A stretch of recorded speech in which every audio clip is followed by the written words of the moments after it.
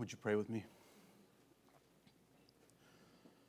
Father, we do thank you that we have the message of salvation, and that we have the commission to go to the ends of the world to preach this message. And I pray, Lord, as we read in the psalm, that we would have the heart that you have for all people, everywhere. That those who still are far away from you, that they would come to know you because they hear the message of the gospel in Jesus Christ. I thank you that you bring us together for encouragement. I thank you that we have your word and that you do speak to us through your word. Even though this was written 2,700 years ago, it is still alive today because your Spirit is at work and your Spirit uses your word. And I pray that you would take this word and carry it to each person here, to each heart that will hear this. Lord, I know that you know where they are, and I know that you know what they need to hear. And so I ask that you would speak to them. We ask that you would be exalted through the preaching of your word now for your glory. In Jesus' name, amen. Now, if you have your Bibles, you can turn with me to the book of Jonah. If you're looking for the book of Noah, it's not there. The book of Jonah, chapter 1. The title of the message today is The God of Mercy. The story of Jonah is a familiar story to all of us. See, some stories in the Bible, you tend to skip over because you kind of know them. You've read them since you were a little kid or you heard them. Some stories in the Bible we designate as children's stories. For example, the story of Noah. No doubt you've seen a lot of books for children, cartoons.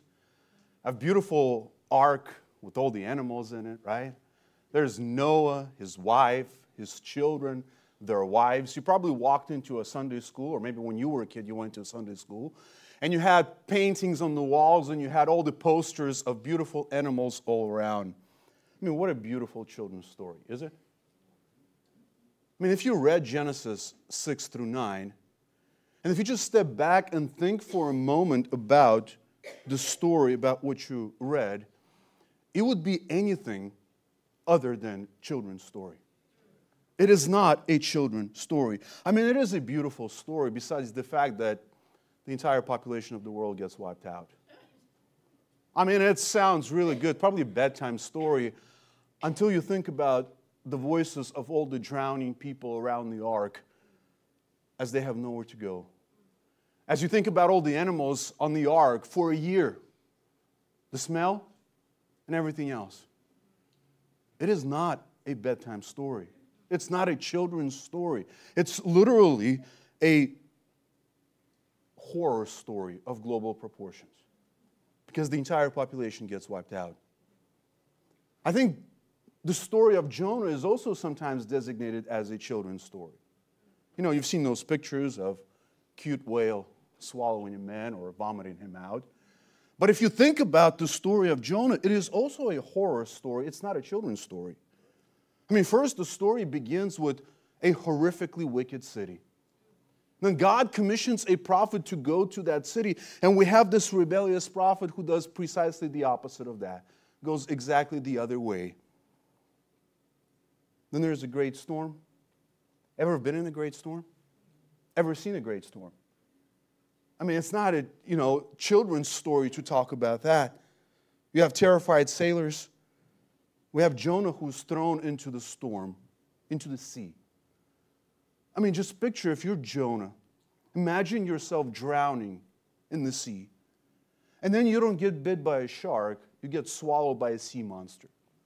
And it wasn't a quick death, but he stays alive in the belly of the fish for 3 days and 3 nights. Talk about being buried alive. I mean, imagine he had to breathe. He had to drink. He had to eat whatever was in the stomach of the fish. I mean, that is literally a plot for a horror movie rather than a plot for a children's story or cartoon. And amid it all shines just one bright light, and that bright light is God. Now, we said last time that the story or the book of Jonah is not necessarily about Jonah. It's not about the fish, but the book of Jonah is about God. The book of Jonah is about God of mercy. God who desires to show mercy to sinners. God who desires to show mercy to Jonah. And even as the book closes with many animals. This is the story about God. On the one hand, it is a book about sovereign and merciful God who desires to show mercy to sinners and sinful people, both who are far off and those who are in the church, if you will, those who are saved. The entire book primarily deals with God dealing with Jonah. Yes, there is a part for Ninevites, and we'll talk about them when we get to chapter 3. But God is dealing with His people. And God is showing mercy to His people. And that's why we said that the overarching theme of this book is God's mercy for the saved and the lost. On the other hand, this book stands in the canon of Scripture as a rebuke to those who are saved. Because those who are saved were to have the heart of the one who saved them. They were to have the same heart for the sinners that God had for them. And in this case, they did not. And this book stands as a rebuke specifically to the nation of Israel, who were supposed to be the light to the world. And we can say by application, this book stands as a rebuke to many of us in the church today who do not have the same heart as God has for sinners. As we dive into chapter 1 today, here's what I want to drive home. Here's the main idea and the main point. And this is what God wants to tell us. Since God is merciful to sinners and desires to save them, we must likewise desire and work for their salvation. If there is a message that you can walk away with from chapter 1, it is this: that God is the God of mercy and He desires the salvation of sinners. And if you have experienced that mercy, you ought to have the same heart. You ought to desire and you ought to work for their salvation. In order to unpack this chapter, we'll do it under 4 headings. You will see that the book opens with the Great Commission. There's a Great Commission, and in this Great Commission we see that God desires to show mercy to sinners. Then in verse 3, we'll see the great contradiction. We'll see Jonah's lack of mercy for sinners. As he flees from God, God causes a great commotion. And we will see how God's mercy pursues Jonah, verses 4 through 13. And finally, we will witness the great contrition. We will see sailors who acknowledge God's mercy. Join me as I read Jonah chapter 1. The word of the Lord came to Jonah, the son of Amittai, saying, "Arise, go to Nineveh, the great city, and cry against it, for their wickedness has come up before me." But Jonah rose up to flee to Tarshish from the presence of the Lord. So he went down to Joppa, found a ship which was going to Tarshish, paid the fare, and went down into it to go with them to Tarshish from the presence of the Lord. The Lord hurled a great wind on the sea, and there was a great storm on the sea, so that the ship was about to break up.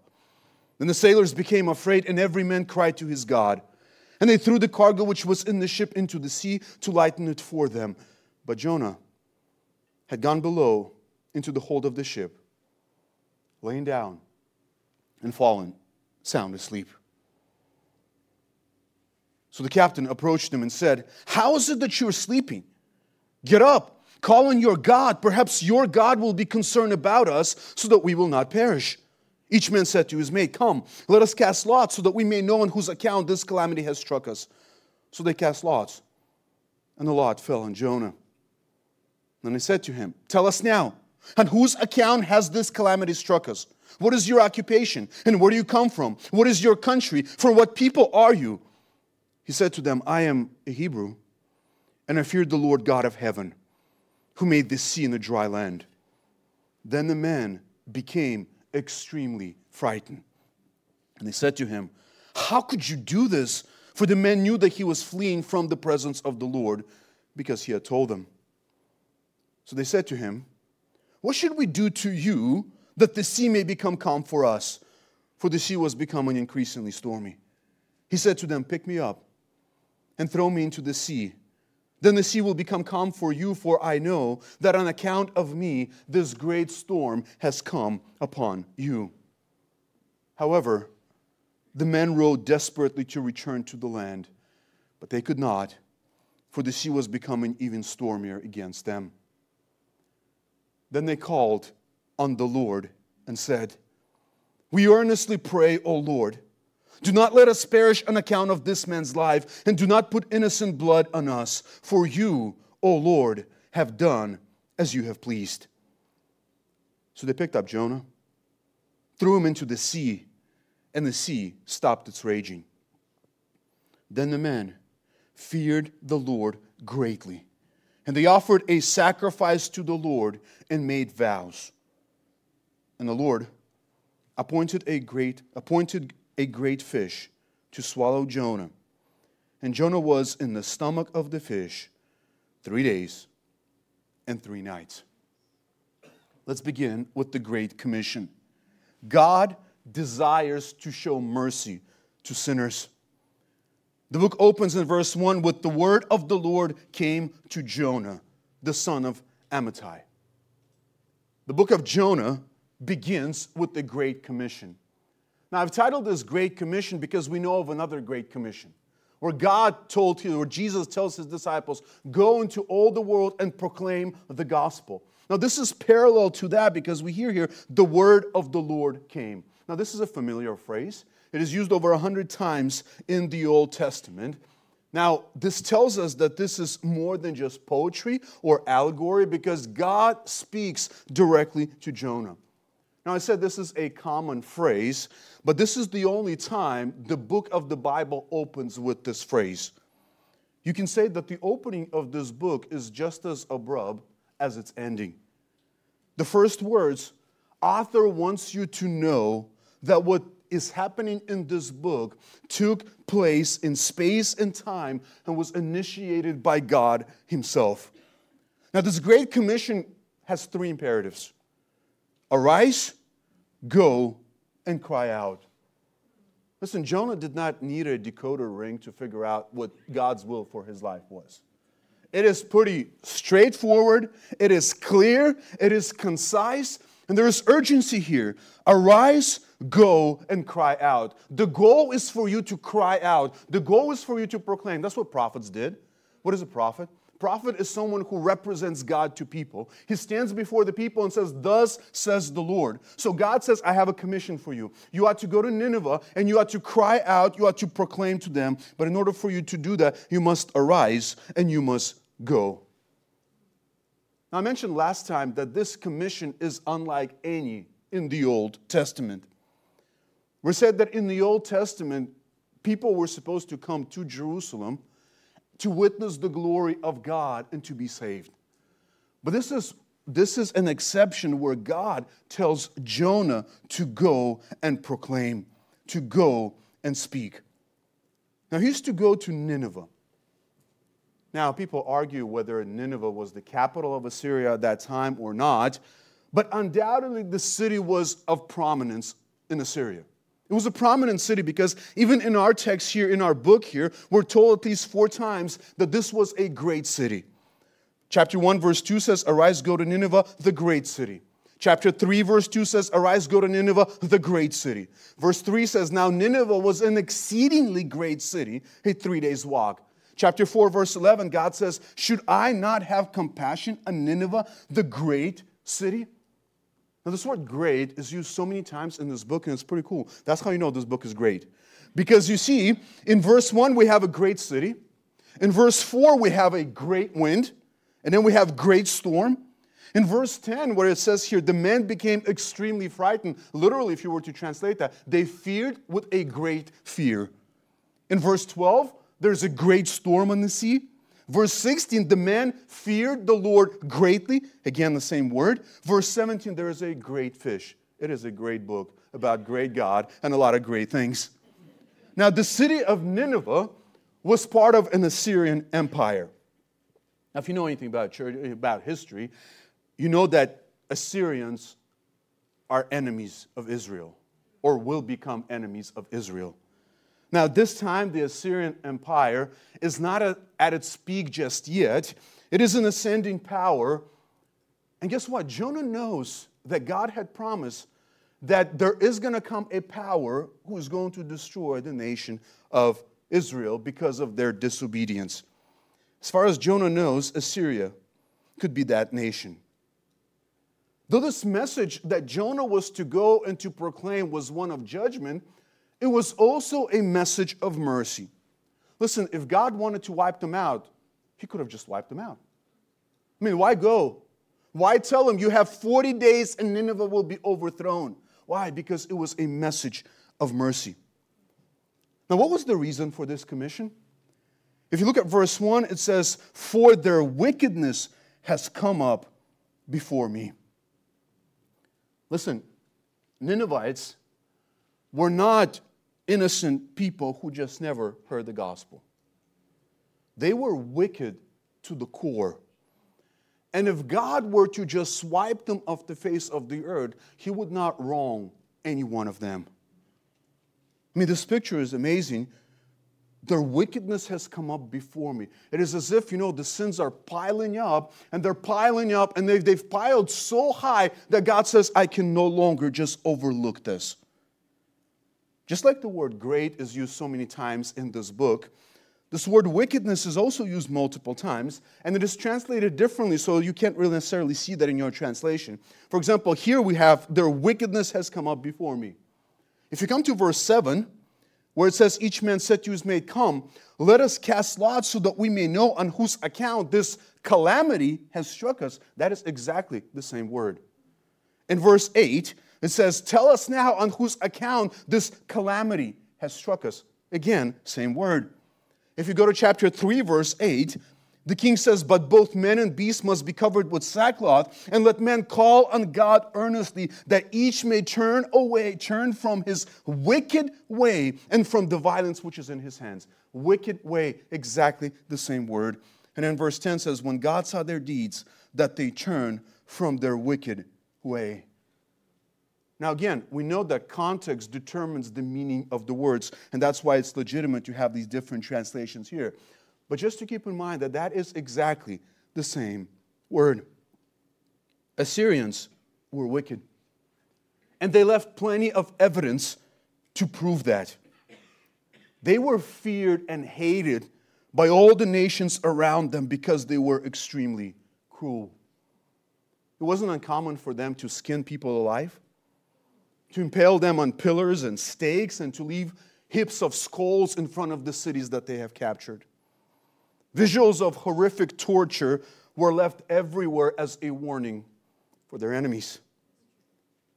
You could see why the king issues a decree, and he commands the entire nation in chapter 3, verse 7, to turn from their wicked way and from the violence which is in his hands. Do you know what the word for violence here? The word Hamas. Literally. If you need a parallel for modern day Assyrians, you need to look no further than what happened a few weeks ago in Israel. These people went in, raped, killed, murdered, maimed, tortured. That is who these people were.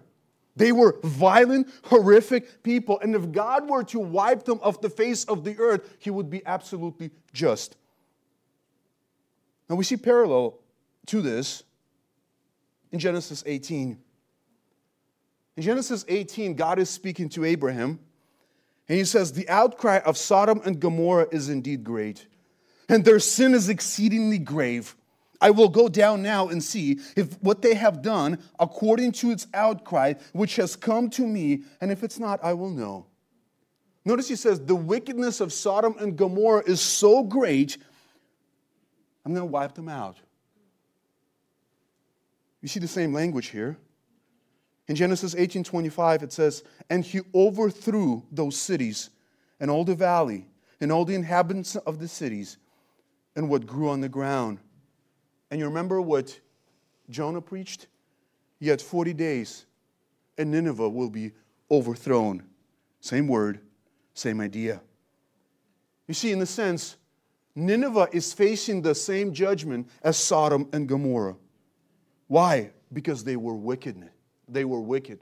Their wickedness was great. But guess what? The extent of their wickedness demonstrates the extent of God's mercy. If He was going to show mercy to those wicked people, then that demonstrates how merciful God is.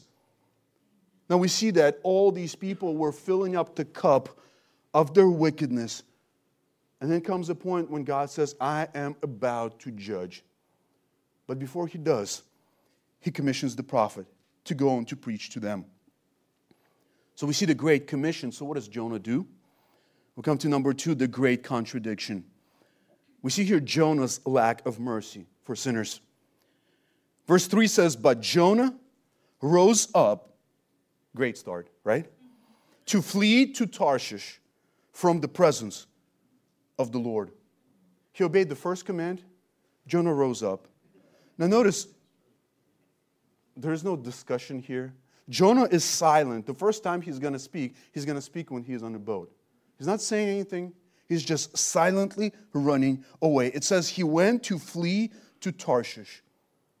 Now, exact location of Tarshish is not certain. It is mentioned over 20 times in the Old Testament. It is usually associated with the West. And yet, Jonah was commanded to go east. In other words, Jonah is going to go exactly the opposite direction as far as he could. If you just do a cursory reading of the city of Tarshish, it is usually associated with the ships of Tarshish, right? They were known for their ships. So if this was a Tarshish ship that Jonah was on, these were experienced men who knew how to deal with storms. Now we see how irrational Jonah's sin is. I mean, if you're going to disobey, why not just stay in Israel? Why don't you say, no, I'm not going. No, I'm comfortable right here. But Jonah gets on the ship and he goes and runs away. Notice 3 times in this text, it says here that he was fleeing from the presence of the Lord. Now, Jonah knows that God is omnipresent. He is His prophet, right? So he's probably not trying to run away to a place where God is not. He knows that that's impossible. When it says here that he is fleeing from the presence of the Lord, most likely the reference is to the direct presence of the Lord in the temple. Because in chapter 2, when Jonah prays to the Lord from the stomach of the fish, if you look at chapter 2, verse 4, he says, so I said, I have been expelled from your side. Nevertheless, I will look again toward your holy temple. And in verse 7, he says, while I was fainting away, I remembered the Lord, and my prayer came to you into your holy temple. God's direct presence was in the temple, and Jonah says, listen, Lord, I know, I'm out of here. I'm not going to be staying here. I got to go. It's also possible that if Jonah was going to flee, he had to get on the ship. The reason why I say that, because Ninevites worship goddess Nanshe, which was the daughter of god Dagon. And you remember the fish god? And when Jonah will show up after being in the belly of the fish for 3 days, can you imagine what he looked like? And God is saying, listen, I am God who controls the sea. I am God who controls the earth. I am God. Just like with the Egyptians. God made fun of all their gods. And the same here, you have same thing happening here. Now notice how methodical Jonah is about his disobedience. Notice it says he traveled to Joppa, which is a port city. He found a ship. He paid the fare, went down into the ship. I mean, since there is no such thing as luck, providence was on his side, was it not? I mean, he shows up and boom, there's a city that's going to Tarshish. That's exactly where I need to go. He checks his wallet. I got enough money to pay for that. Man, the Lord provides. Awesome, is it not?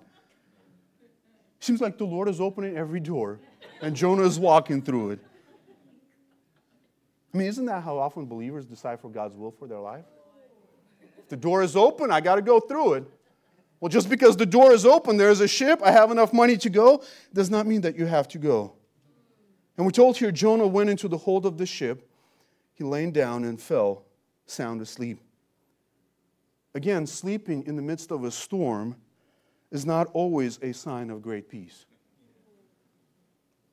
Now the question is, why is Jonah doing this? Why? I mean, The way the book is written, if you're reading for the first time, you're like, okay, what's going on here? Why is he doing that? And Jonah waits all the way to the end to tell us why he's doing this. Now, because we have all 4 chapters and we've read them all, we know why he's doing this.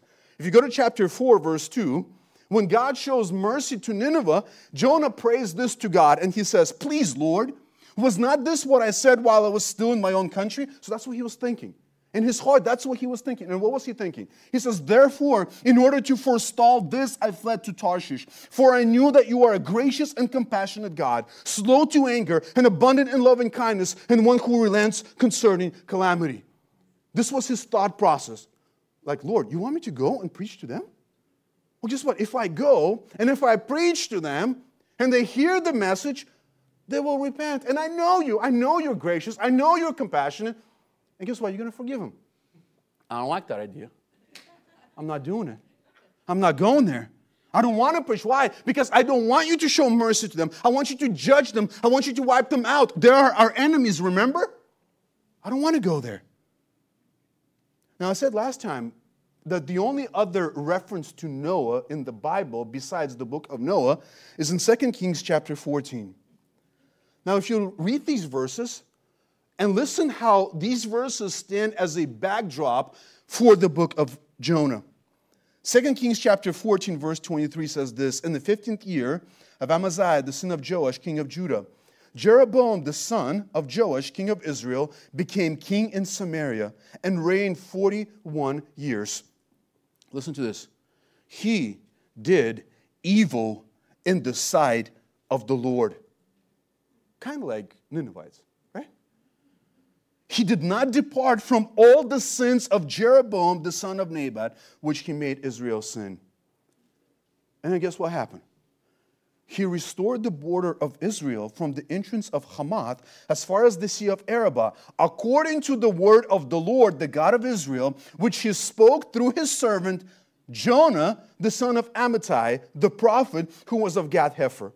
For the Lord saw the affliction of Israel, which was very bitter, for there was neither bond nor free, nor was there any helper for Israel. The Lord did not say that he would blot out the name of Israel from under heaven, but he saved them by the hand of Jeroboam, the king of Joash. Notice it says here, the nation of Israel is wicked. They're not departing from all their sins. And then Jonah comes and he says, listen, the Lord will protect us. The Lord will restore our borders. The Lord will protect us for our enemies. And guess what? It happens here. The Lord delivers them. The Lord shows mercy to them. Why? Because he made a promise that I will not blot them out. I will be merciful and I will be compassionate to them. In a sense, Jonah was a prophet of salvation for his nation. It was according to the word of Jonah that deliverance came. And yet, the same prophet refuses to go and preach the same message to the wicked people far away. There's one word in this text that characterizes Jonah's flight, and that word is down. It's interesting, I don't know if that's the point, but just to observe this, verse 3 says, so Jonah went down to Joppa. Now we know on the map it's going down. He found a ship which was going to Tarshish. He paid the fare and went down into it to go with them to Tarshish from the presence of the Lord. Verse 5 says, but Jonah had gone below into the hold of the ship, laying down and found sound asleep. And by the end of chapter 1, he is down at the bottom of the sea. You see, when you're running away from the Lord, that's where you go, and you're going down, right? That's the idea. Jonah is fleeing from the presence of the Lord. Let me ask you, do you have Ninevites in your life? Do you have someone that you wish would go to hell rather than repent? That's the heart of Jonah. I mean, you might not openly say that, but maybe in your heart, you're like, man, I don't want the Lord to show mercy to this guy. I mean, after all he did to me, or after all she did to me, after all these people did, do I want God to show mercy to them? I mean, can you imagine right now going to Israel and telling one of those Jews that lived in some of those cities where Hamas did what they did, and tell them, listen, I want you to cross the border into Gaza. I want you to go into those tunnels where those same guys live that did that to you. And I want you to preach the message to them of salvation. How many of us would sign up for that job? Not many. Be like, Lord, no, wipe them out. Wipe them out. They should not exist. Now, we think the same way today. And Jonah thought, like, Lord, what are you doing? You're supposed to punish them. They're wicked. They're horrific. Get rid of them. Wipe them out. Why would I go and preach the gospel to them? That's why when you read this, and you can be so hard on Jonah, and yet when you have the real situation where if you and I were commissioned to do the same, I don't know how many of us would not do the same thing that Jonah did. Many of us would. Again, that is not a justification, but that is God exposing our heart, that our heart wants to receive mercy and experience mercy, but at the same time, we are not as merciful and as compassionate as God is when we do not want to show mercy to others. It's a great contradiction. And that brings us to the great commotion. Verses 4 through 13, we see God pursuing Jonah. Verse 4 says, the Lord hurled a great wind on the sea, and there was a great storm on the sea, so that the ship was about to break up. I mean, God's sovereignty is on display all over this book. I mean, God knew where Jonah was. God knows that Jonah can't run away. So the Lord hurled a great wind. No one is going to thwart God's plan. No one. Now notice there is commotion here on two different planes. There is a commotion on the sea because verse 4 says there was a great wind, and then says there was a great storm. It's probably a hurricane-like storm here. We're told here that the ship is about to break up. In verse 13, verse 11, verse 13 says that the storm was increasing. The storm was getting stormier by the minute. The sailors are trying to survive, and we read here that they took the cargo, which was in the ship, and they're throwing it overboard to lighten the ship and stabilize it for them. How many lives were lost in the storm? How much cargo did they lose? I mean, think about it. We're talking about one ship here, but this wasn't the only ship on the sea that day, or that night, or whatever that was. How many people suffered because of disobedience of Jonah? The issue was between Noah, or Jonah, and his God. Why do you say Noah? Probably because it started with Noah. But you see, the impact was felt by everyone. You see, sometimes we think that, well, it's just my issue. It's just me. Nobody knows about this. But guess what? Jonah teaches us that, no, it's not just your thing. It's between you and God, but it affects others around you. But notice there's not only a commotion on the sea, there's a commotion in the hearts of the sailors, because verse 5 says, sailors became afraid. They became afraid, and every man cried to his God. These are pagans. And pagans in this situation, it says they cried to their gods. They understand that this is a supernatural storm. It's not their first day on the sea. These are experienced men. They know that something is going on here. So they cried out to their gods. They throw cargo so they can save their lives. Even pagans know that there is God. When their life is at stake, they cry out to God. However, Jonah is peacefully asleep, right?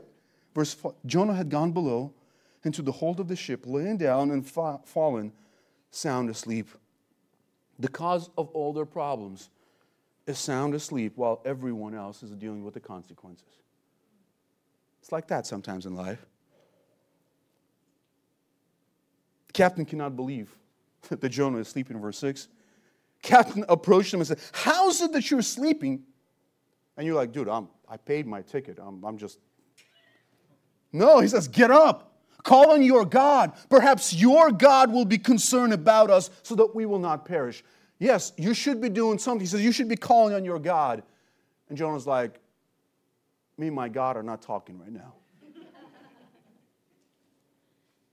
Now, sailors know that the storm is supernatural, and they try to find a culprit. Verse 7, each man said to his mate, come, let us cast lots so that we may know on whose account this calamity has struck us. So they cast lots, and the lot fell on Jonah. Again, God's sovereignty is on display here. Proverbs 16:13, the lot is cast into the lap, but its very decision is from the Lord. Once they know that it's Jonah, they berate him with questions. Look at verse 8. Tell us now, on whose account has this calamity struck us? What is your occupation? Where do you come from? And what is your country? From what people are you? This is interrogation in the middle of a storm.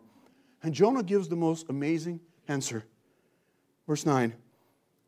He said, I am a Hebrew, and I fear the Lord God of heaven, who made the sea and the dry land.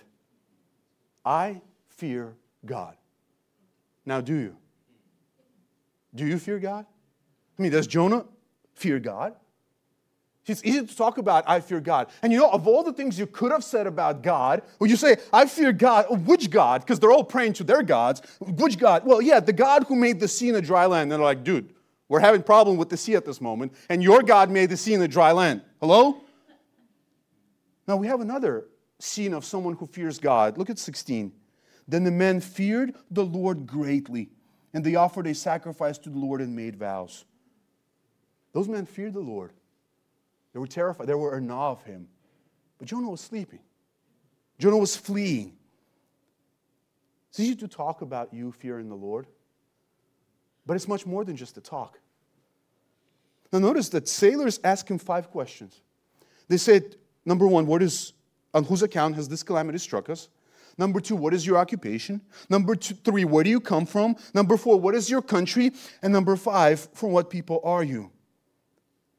Of the 5 questions, Jonah answers 4. He says, yes, I am a Hebrew, which means I'm from Israel. And yes, the storm has come upon you because of me. But he doesn't answer the question, what is your occupation? I mean, see, when you're running away from God, it's hard to explain to people that your job is to represent God, right? Yeah, I fear the Lord. What is their response? Verse 10 says, the men became extremely frightened. And they said to him, how could you do this? For the man knew that he was fleeing from the presence of the Lord because he had told them. Now, perhaps Jonah said something. Jonah told them why he's there and what he's doing on that ship. They cannot believe that Jonah did this. I mean, even pagans feared gods. I mean, you read through the Old Testament and even come to the New Testament, they had altars for all these gods because they were afraid that somehow God is going to lash out at them. So they tried to satisfy, they tried to appease their gods. And here is Jonah. He says, yes, I am a servant of the God who made the heaven and the earth, and here I am trying to run away from him on the sea. However misguided these pagans were, they feared their gods, and Jonah would not fear the Lord. So they ask him, what should we do to you? Since you tell us that this storm has come upon us because of you, what should we do to you? He says, pick me up and throw me into the sea. Then the sea will become calm for you, for I know that on account of me this great storm has come upon you. Again, it's unclear why Jonah suggests this, and anything we say will be a guess. It's weird that he has this obsession with death in this book, because many times he says, Lord, kill me. Lord, take my life from me. In this case, Lord, pick me up and throw me into the sea. Because you see, he would rather die than to go and preach mercy to those people in Nineveh. Some people suggest that he tells them to throw him overboard because he doesn't want to commit suicide. Throw me overboard. And I guess if you throw me overboard and the sea will become calm for you, you will know that what I was telling you is actually true. However, sailors are more merciful to Jonah than Jonah is to them or to people in Nineveh. Because verse 13 says, however, the men rowed desperately to return to the land, but they could not. See, they're trying to save his life. He told them what they need to do. And yet they're compassionate. There's mercy that they're like, we don't want to kill this guy. I mean, what would happen to Jonah if we throw him overboard in the middle of the storm? I mean, obviously he's going to die. And so they're trying to preserve his life. They're trying to save him. You see, when we see a person who is in literal danger of losing his life, you'd probably do anything and everything in your power to save that person. Because you recognize that, okay, he can die at a moment's notice. But what about spiritual reality? mean, think about all the people who do not know Christ, who are in your life and with whom you interact, who are out there in the world. Guess what? If they die, they're going to eternal damnation. They're going to be eternally separated from God. And just like Jonah, we could feel like, okay. Now, these sailors, they want to save his physical life. They don't want to kill this guy. Try to row to dry land. But guess what? Even on that night, they learned that you cannot outrow God. God was in that storm. God was causing that storm. It says the sea was becoming even stormier against them. See, even when you have the right motivations, you will not outrow God. There's no way for them to get to the dry land. That's why we finally come to the great contrition. Having run out of human options, they now turn to the Lord. That's amazing. Think about it. These sailors, they're kind of like when they're shooting a movie, they need people who would just be there on set, on the scene, they're extras. I mean, the story is not about these sailors. And yet these extras get saved somehow. Because verse 14 says, they called on the Lord and said, they called on Yahweh. Notice these are the same guys who in verse 5 were calling on their gods to deliver them. And here, after they talk to Jonah, they call on the Lord. They call on Yahweh. Jonah says, I serve Yahweh in verse 9. And these pagans pray to the Lord while Jonah is not praying. I mean, you would think okay, you disobeyed the Lord. Okay, you tried to run away. And then you see everything around you is falling apart. All your relationships are falling apart. The family is falling apart. The ship is falling apart in this case. People are about to die. And you're so stubborn that I ain't praying. Throw me overboard. And pagans are praying. Pagans are praying to God. And what did they say? He said, do not let us perish. You see, they recognize that, yes, if what Jonah said is true and this storm has come upon us because of him, then his God controls all this. Do not let us perish because of what we're about to do. We're about to do what he told us to do, throw him overboard. And we're going to do that. That's what it says, do not put innocent blood on us. Why? Because if there is a chance that we throw him overboard and the storm doesn't stop, well, guess what happens to Jonah? You can't just pull him back in. He's gone. He's dead. He said, do not put innocent blood on us. Pagans praying to the Lord. And notice again, even these pagans acknowledge God's sovereignty because they say, you, O Lord, have done as you have pleased.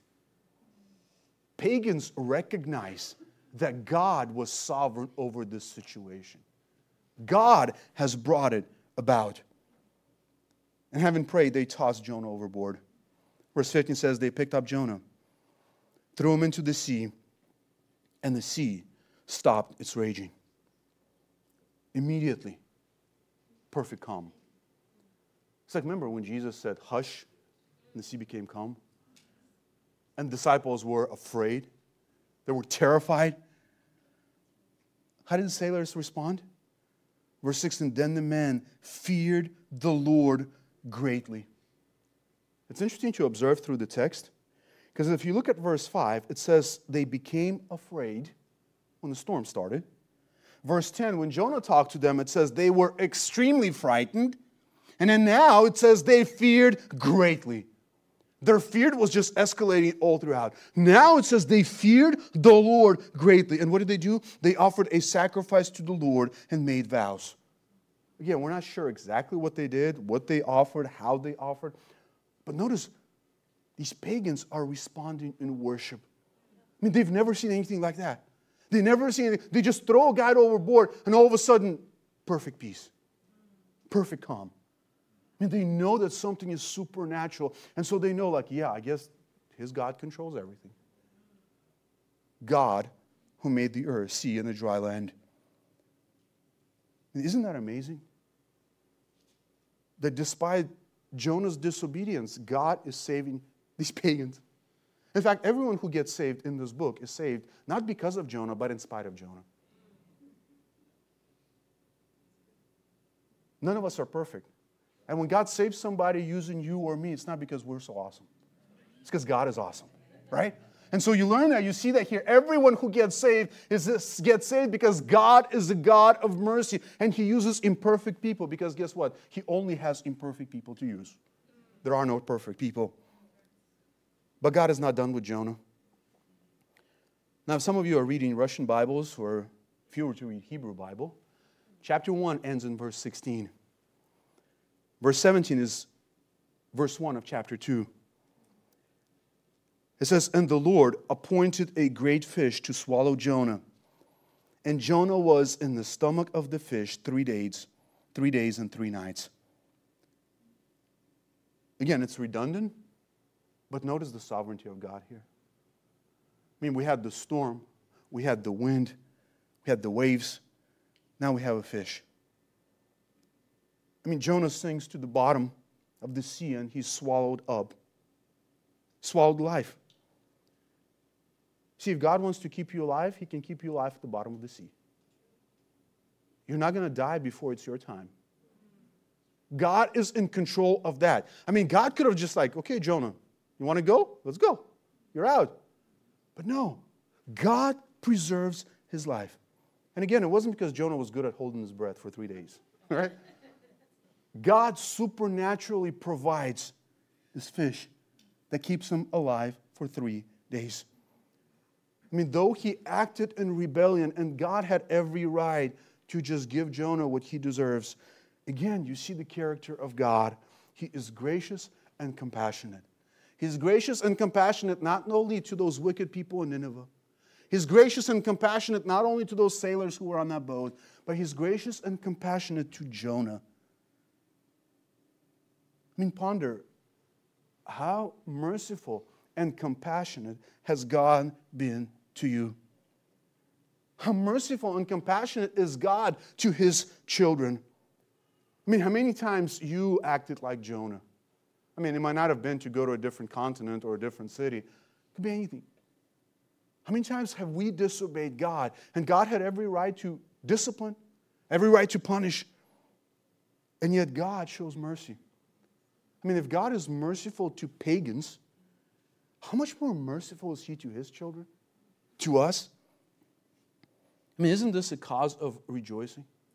Isn't the mercy of God a cause of joy and thanksgiving? Because, listen, the reason why you are here today and why I am here today is not because we were on best behavior last week. No. It's because of mercy of God.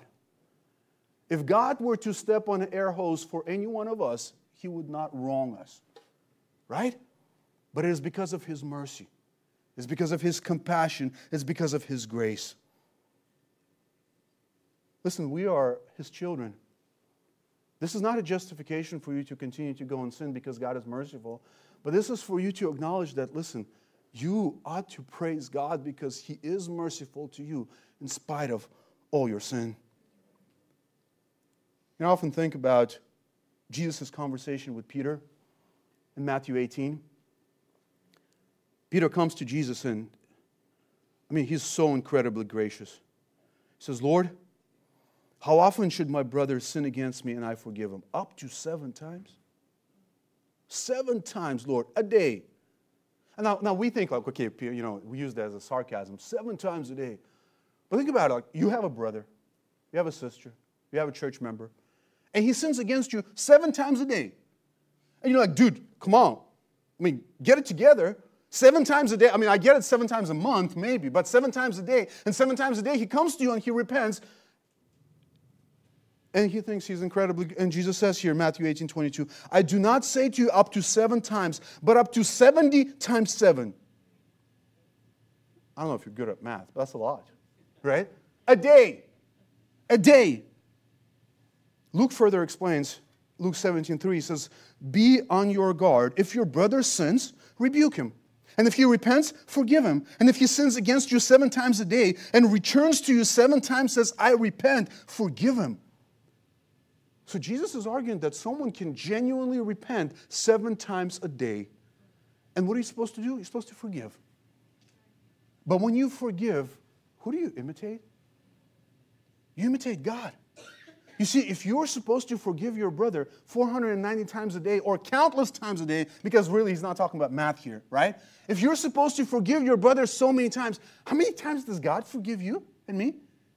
More than that, right? So the idea, the point here when Jonah writes this book, because obviously Jonah had to come back to his land and then write this book for his people and for us here. Why is he writing this? He's like, listen, you are serving a merciful and compassionate God.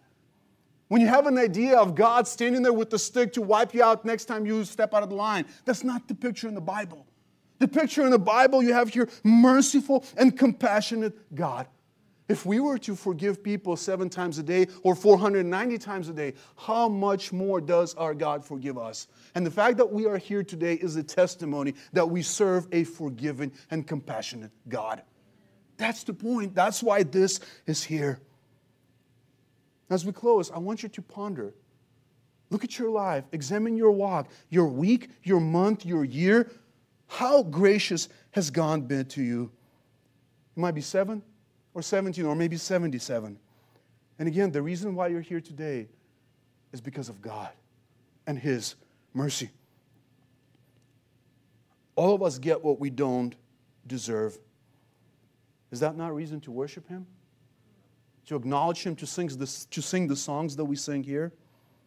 You see, even while Jonah is running away, God's mercy is chasing him. Now, next Sunday we'll be in chapter 2. And in chapter 2, we have this psalm or prayer that Jonah prays to the Lord while God saves him. But guess what? Even then, Jonah doesn't really change. Because if he genuinely repented in chapter 2, he wouldn't be crying in chapter 4 that God showed mercy. He would be rejoicing in that. So even then, he's kind of the same guy. And again, we could be hard on Jonah. But you know what? You and I are the same people for a long period of time until we actually change. And guess what? You have mercy and compassion of God, for which He deserves to be praised. I want to encourage some of you who are praying for your children who are running away. Maybe you have a loved one, maybe you have a friend who's running away from God. Now, this book tells us that our God is so compassionate and so merciful that you cannot outrun Him. Next time in chapter 2, we will see that salvation is from the Lord. And if the Lord chooses to show salvation to your son or your daughter or your loved one, they can be at the bottom of the sea and God could still save them there. You see, you can rest in the fact because the God we worship, He controls everything from the smallest worm to the greatest storm because He's sovereign over all. That is the God that we worship. And guess what? You can rest in that mercy. God is more compassionate and more gracious than you are. He can keep somebody alive until He gives them eyes to see, to believe. And so we could rest in the fact that we worship God like this. Having gone through this chapter, and you examine your heart, do you see God's heart here? Do you see God's heart for sinners? That even those who are undeserving, even those who are wicked, even those who in our eyes deserve to perish, God still wants to extend mercy to them. And you ask yourself, do I want to extend mercy to them? Would I want God to show compassion to them? Or would I rather God wipe them out? You see, this book stands as a rebuke for God's people who love to experience His mercy, but then are unwilling to share it with others. You see, these are the questions and the ideas that we need to wrestle with as we work through this book. Are we more like Jonah, or are we more like God? Is there something that the Lord is calling you to do, and you're responding the way Jonah did? What is your Nineveh? Or we can say it this way, who is your Nineveh? Who are your Ninevites? To whom the Lord is commissioning you to go and says, you go and you proclaim to them. God calls us. And if we need a great commission, we can read it in Matthew 28, right? Go and preach the gospel. Those who believe, baptize them and teach them to observe all that I have commanded you. The Lord put people in your life that you have access to, that you have opportunity with. And so just like Jonah, we are commissioned to go. But the question is, what are we going to do with our commission? Are we going to speak? Now you know what the message is. We've gone through Galatians. You know what the gospel is. But the question is, are we going to speak or are we going to run? May God give us grace not to imitate Jonah here, but to imitate the heart of God, who desires to save sinners.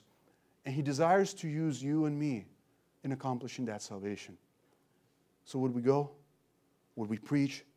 And would we pray that God would use us to that end? Pray with me. Lord, we ask that you would give us this heart.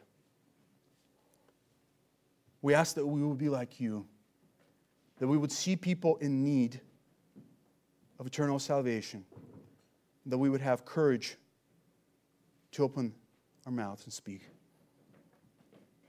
I pray that we would have compassion that is necessary, that we would not think like, man, I hope the Lord wipes them out, not gives them mercy. I pray that just as much as we desire to receive mercy from you, we would desire that you would show mercy to others. Give us your eyes to see people as you see them, and give us opportunity to go and speak.